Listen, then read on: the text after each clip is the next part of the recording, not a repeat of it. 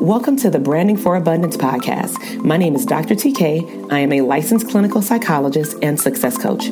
My goal on this podcast is to simply teach you how to proclaim your victory in your relationships, academic and career endeavors, business, money, and your mindset.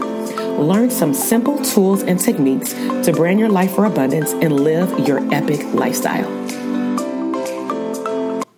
Hey, welcome back to the Branding for Abundance podcast. I definitely want to thank you for tuning in today. This is Dr. TK, clinical psychologist and branding coach for therapists.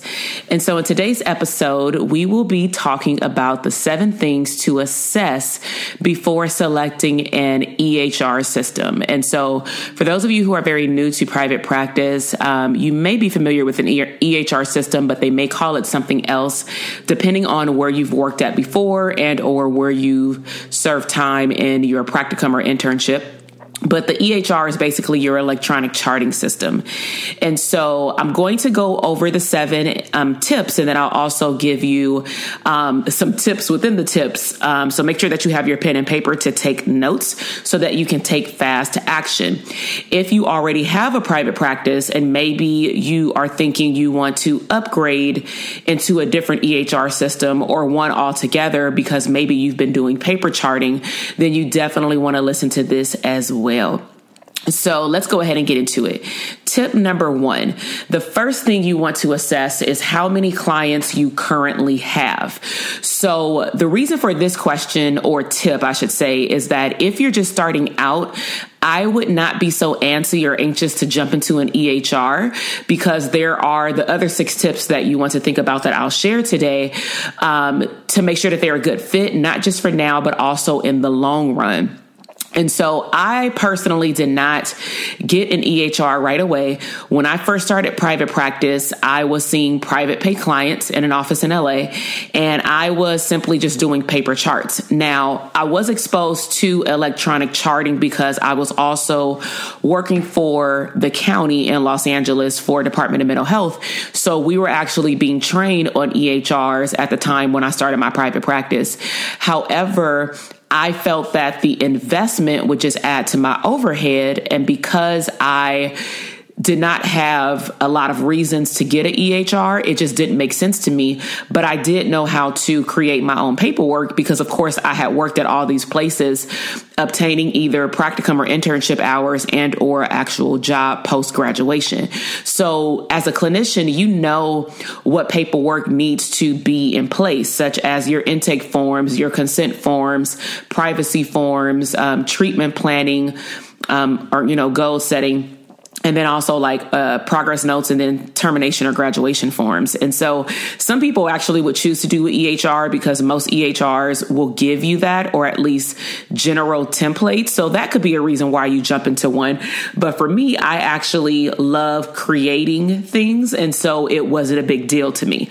And so that's your first tip, is to look at how many clients you have, meaning does it make sense if you have no clients right now, or if you have 1 to 2, does it make sense to pay $30, $45 for an electronic charting system in which you're only going to put up to 8 notes in there a month? Okay.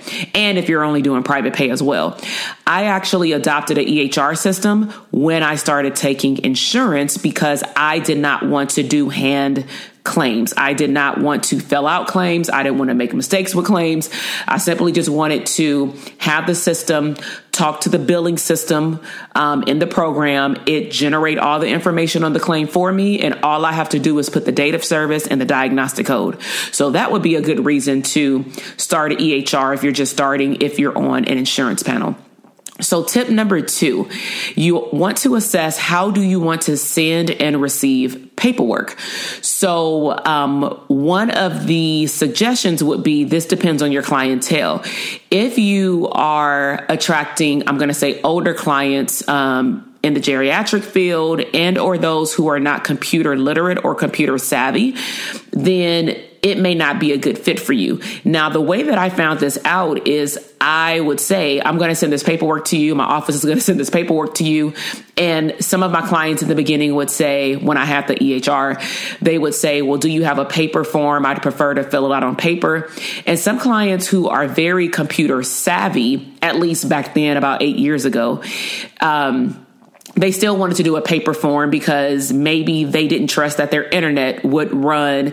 Maybe they only had their cell phone and they wanted to make sure that they were filling everything out correctly and that they can read all the forms correctly, which made sense. So what most clinicians were doing back then when I started practice in 2012 is that we were uploading our documents onto our website, and we would just tell our clients or potential clients where to go to download the paperwork, and or our office would email it to them. Okay, so you do want to determine what type of clientele you have to determine if the paperwork, physical papers, would be best.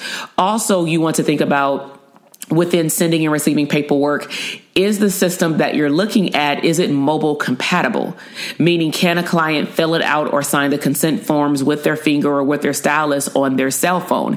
Now, in 2020, all of the EHR systems are mobile compatible. A lot of them even have a client app in the Apple Store or in the Google Play Store, and so does the clinician. We have a version for us so that we can see our calendar.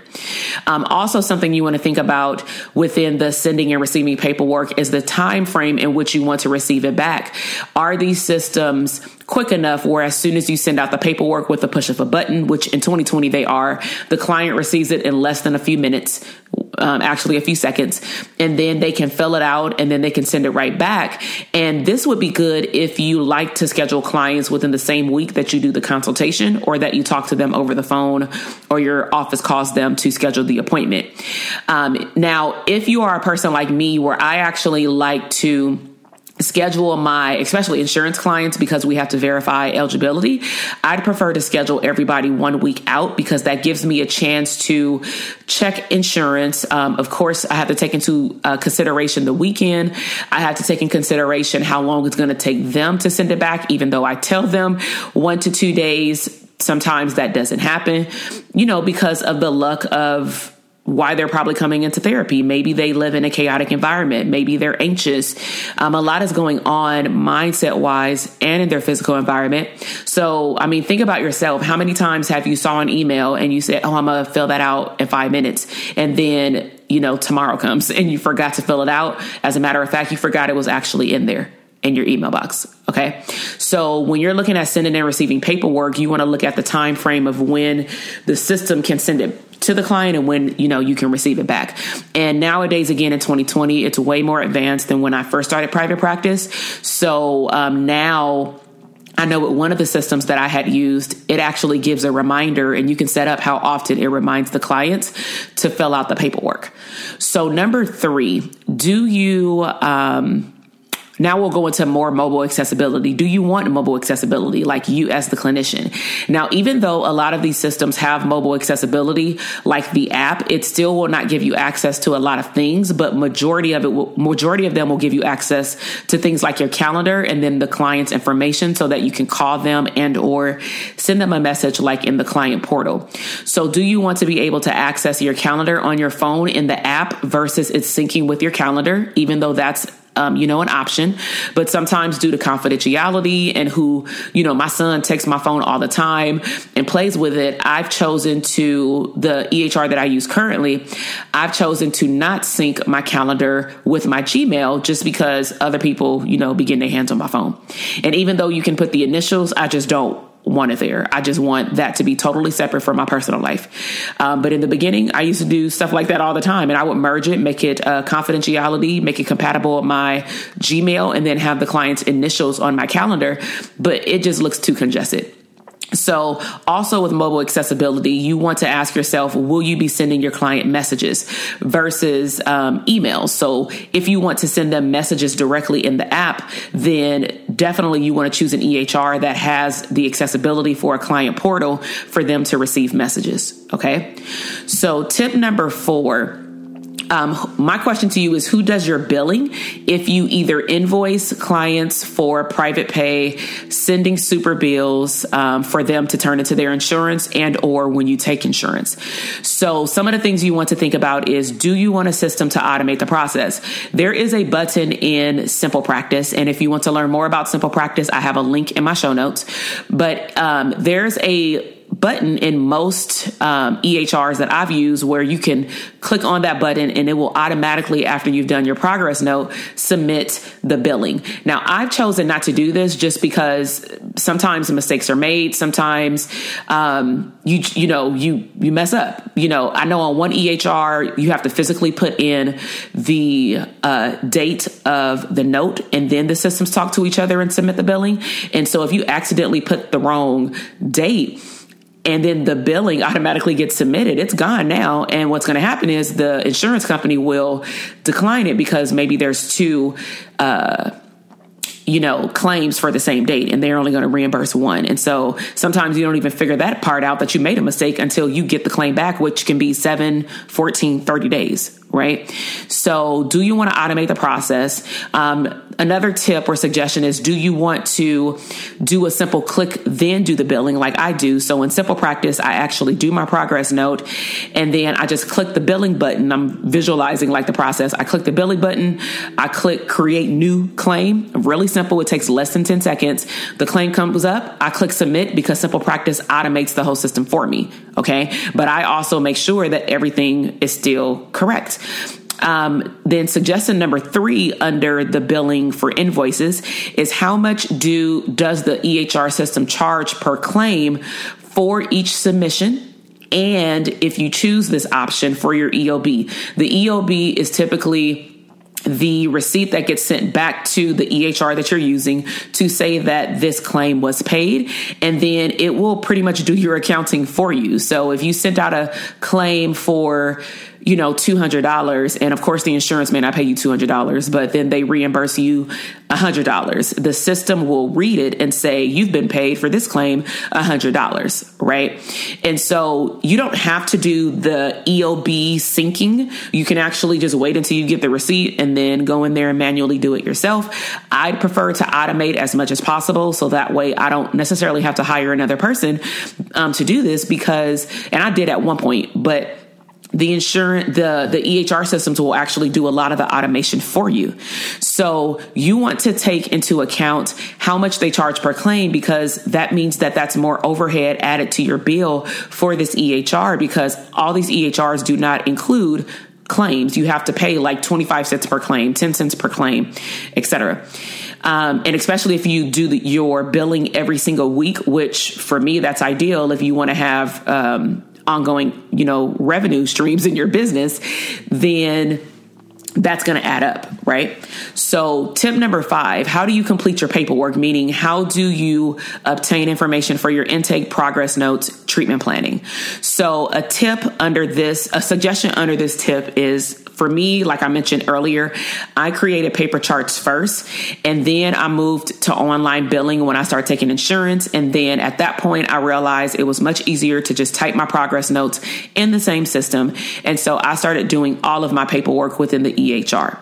Okay, so that's tip number 5. Tip number 6 is, do you provide telehealth online therapy? So some platforms do not offer this option. Simple Practice does. It's literally $10 per clinician as an add-on. I recently added this on due to the COVID-19 era. Initially, me and a colleague were splitting the cost for Zoom because it was HIPAA compliant, the version that we had. But then I moved back over to Simple Practice recently, now that I'm working strictly from home.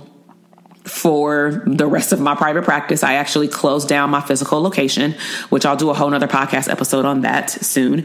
But I chose just to have everything in one system because I want to automate it to the point where after I see my client, I do the billing and I'm done.